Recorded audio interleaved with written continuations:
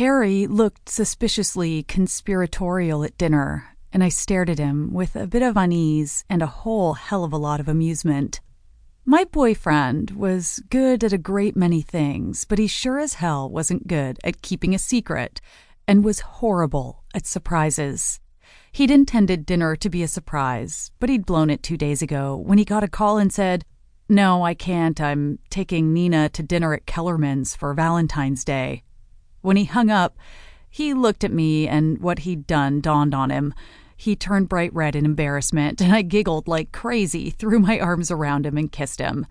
Kellerman's was the nicest restaurant in the city, and it was a good thing he blew the surprise because I would have been woefully underdressed if I hadn't known ahead of time.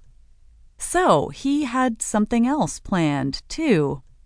I stared at him, raised my eyebrows, and made a half smile. He stared back for a moment or two and then sighed. "I was wondering if you wanted to try some of that kinky stuff tonight," he said. That surprised me because I'd talked about it for a long time, and he'd always begged off.